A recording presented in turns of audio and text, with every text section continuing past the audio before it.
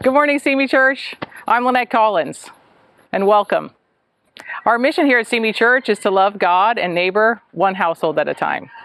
We're a group of ordinary people with the extraordinary message of Jesus Christ. So no matter who you are or what your story, we're glad you're here. In just a minute, we'll have our message brought to you by my husband, Joe. I'd like to pray and get our hearts ready. Join me. Father, we thank you so much that we have this day to take a minute and just honor you in our hearts, in our minds, with our words and our actions. God, I pray that the message really ministers to our hearts and that we're open to your scriptures. Your words are amazing. They give us life. They give us breath. And we cannot thank you enough that we can join together as a family, whether online or in person, God. The power is there from your Holy Spirit. So we thank you for this message, and we thank you for this day to worship you and commune with you. It's in Jesus' name I pray. Amen.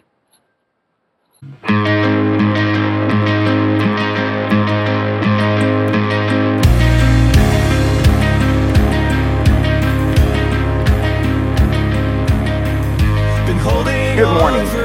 I'm Joe Collins, and thank you for joining us this morning. For the past several months, I've been doing a series called One-on-One with Jesus. The idea is to look at the individual interactions Jesus had with various people in Scripture to see what we can apply to our lives today. Last week, we looked at a one-on-one between Jesus and a leper, and we learned that each of us has a testimony that needs to be told.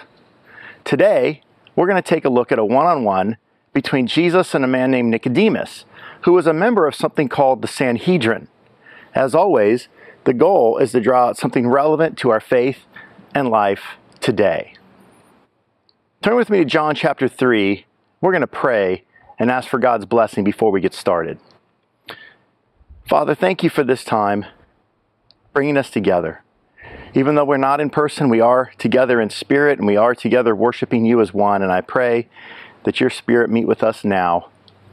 Help us to hear and learn something great in your word that will inspire us in our lives going forward. It's in Jesus' name I pray. Amen. John chapter 3, verse 1. Now there was a Pharisee, a man named Nicodemus, who was a member of the Jewish ruling council.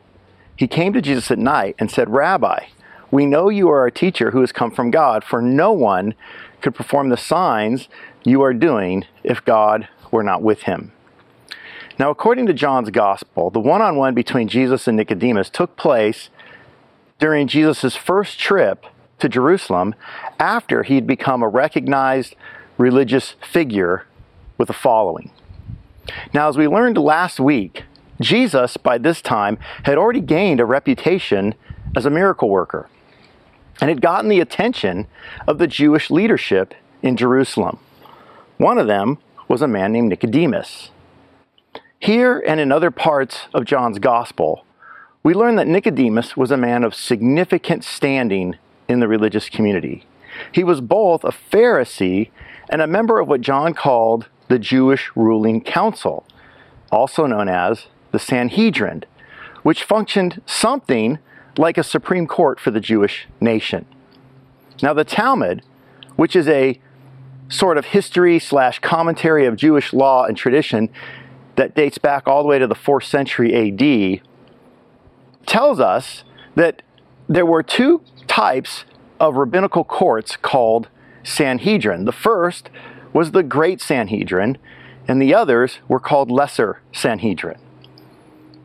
It seems that in each town and city in Palestine where there was a significant Jewish presence, there was a Sanhedrin of something like 23 judges who would hear cases regarding religious law and practice.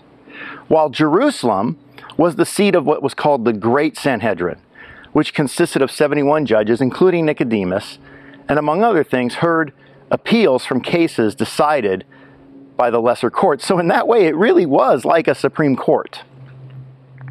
Now, whether this system was in place and functioning in the time of Jesus, I'm not 100% sure. But what I am sure of is that Nicodemus was a very important, influential, and learned man, which makes this one-on-one with Jesus all the more significant and interesting, especially in light of what we're about to read. Let's read verses 3 and 4. Jesus replied, "Very truly I tell you, no one can see the kingdom of God unless they are born again. How can someone be born when they are old?" Nicodemus asked. "Surely they cannot enter a second time into their mother's womb to be born." Now, at first glance, Jesus' reply to Nicodemus seems both abrupt and cryptic. I mean, even though he was the younger man, he offered no pleasantries or compliments in reply to Nicodemus, and instead jumped right into this bold proclamation about how to enter the kingdom of God, almost as if he was answering a question that Nicodemus hadn't asked yet. Now, I don't know about you, but the older I get, the more I expect to be spoken to with some deference and some decorum, especially by people younger than me. Recently, I was in supervision with my coworkers at the rehab I work at once a week, and I was speaking about a client, and while I was talking, I felt like I was being ignored, and then I actually got interrupted by one of the therapists who happened to be younger than me. I can tell you, I was so angry, I don't think I said another word the rest of the supervision. So I can appreciate Nicodemus for hanging in there with Jesus, even though the conversation didn't start off on such a great note, and as we'll see, got increasingly tense. Here's something to remember for future reference.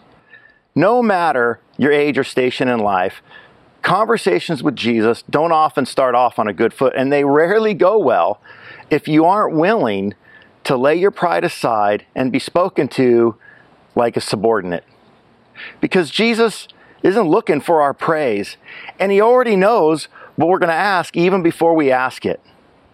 And I think that's why he dispensed with the pleasantries and just straight up answered the question Nicodemus came to ask him. How can someone be born again? Now, as I've said repeatedly in this series, Jesus' message of baptism for repentance and forgiveness was controversial. But for Nicodemus, it was also confusing because according to the law of Moses, membership in God's kingdom was a birthright of the Jewish people. Yet Jesus was telling them, the people, that they had to be born again to enter the kingdom. So you can understand why Nicodemus, in frustration, asked Jesus if he was somehow suggesting that a grown man could actually re-enter his mother's womb in order to be birthed again. The fact is, Nicodemus didn't see the connection between being born again and Jesus' baptism of repentance for forgiveness. You know, the more I think about how hard Jesus had to work to get his message across, the more I understand how important it really is.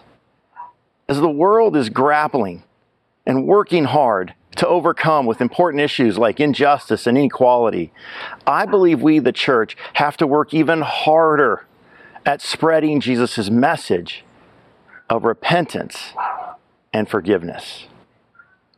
Let's read verse 5 through 8. Jesus answered, "Very truly I tell you, no one can enter the kingdom of God unless they are born of water and the Spirit. Flesh gives birth to flesh, but the Spirit gives birth to the Spirit. You should not be surprised at my saying you must be born again. The wind blows wherever it pleases. You hear its sound, but you cannot tell where it comes from or where it is going. So it is with everyone born of the Spirit." Let me ask you this question. When you hear Jesus say, born of water and Spirit, what immediately comes to your mind? Feel free to type it in the chat if you'd like. Is it baptism? You know, I've studied the Bible with hundreds, maybe thousands of people in 29 years of Christianity, and I've asked that question more times than I can remember.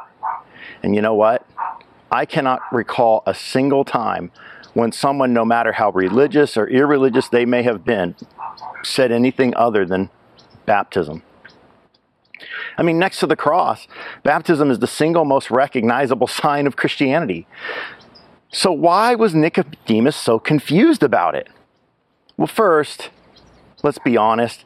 He didn't have 2,000 plus years of Christian history to learn from.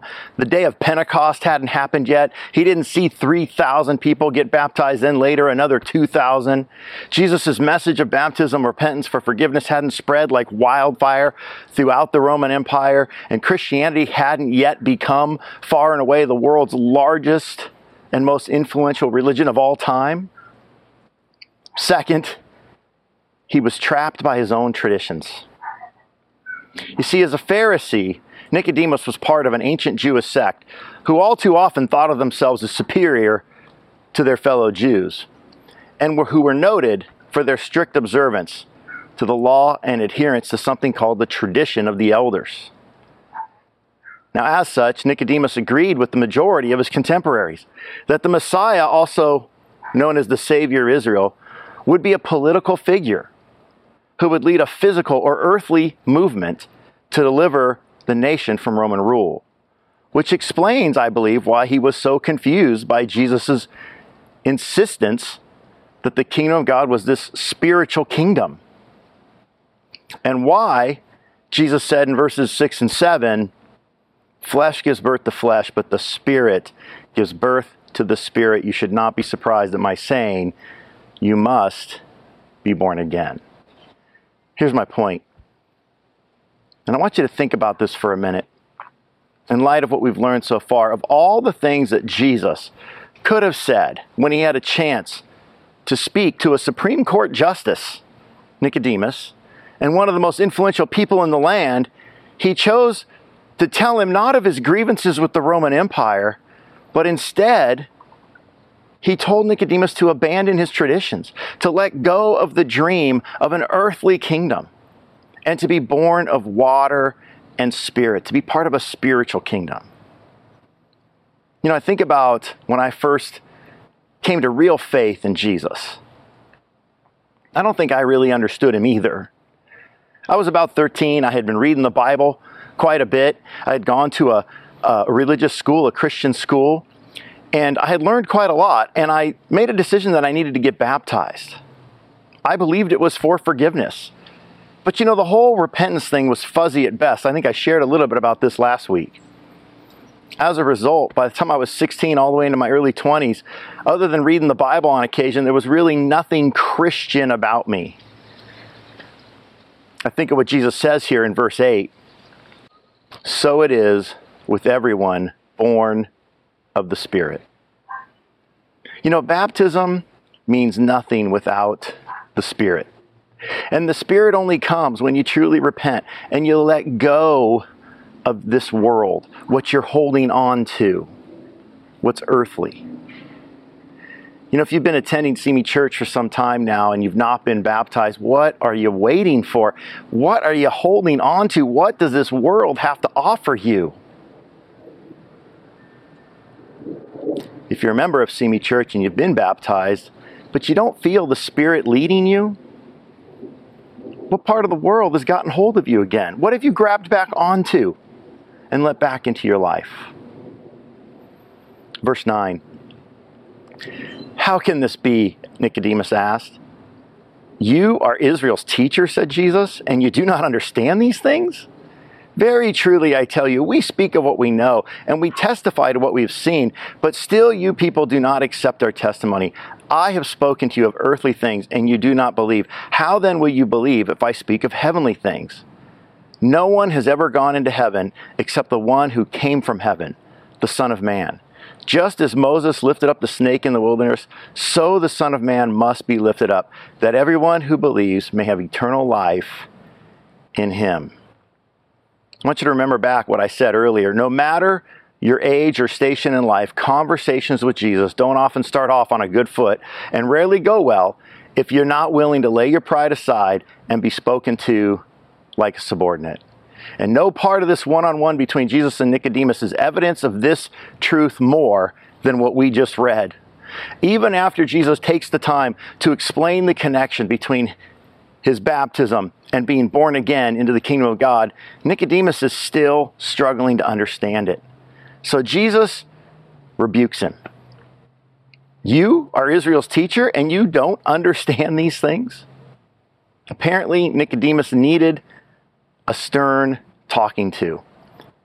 I believe it was because he just wasn't really ready to let go yet of the dream of an earthly kingdom. And as a result, he just couldn't hear what Jesus was telling him. He couldn't believe in God's spiritual kingdom. You know, sometimes like Nicodemus, I know I do, and I think you do too, need a stern talking to once in a while.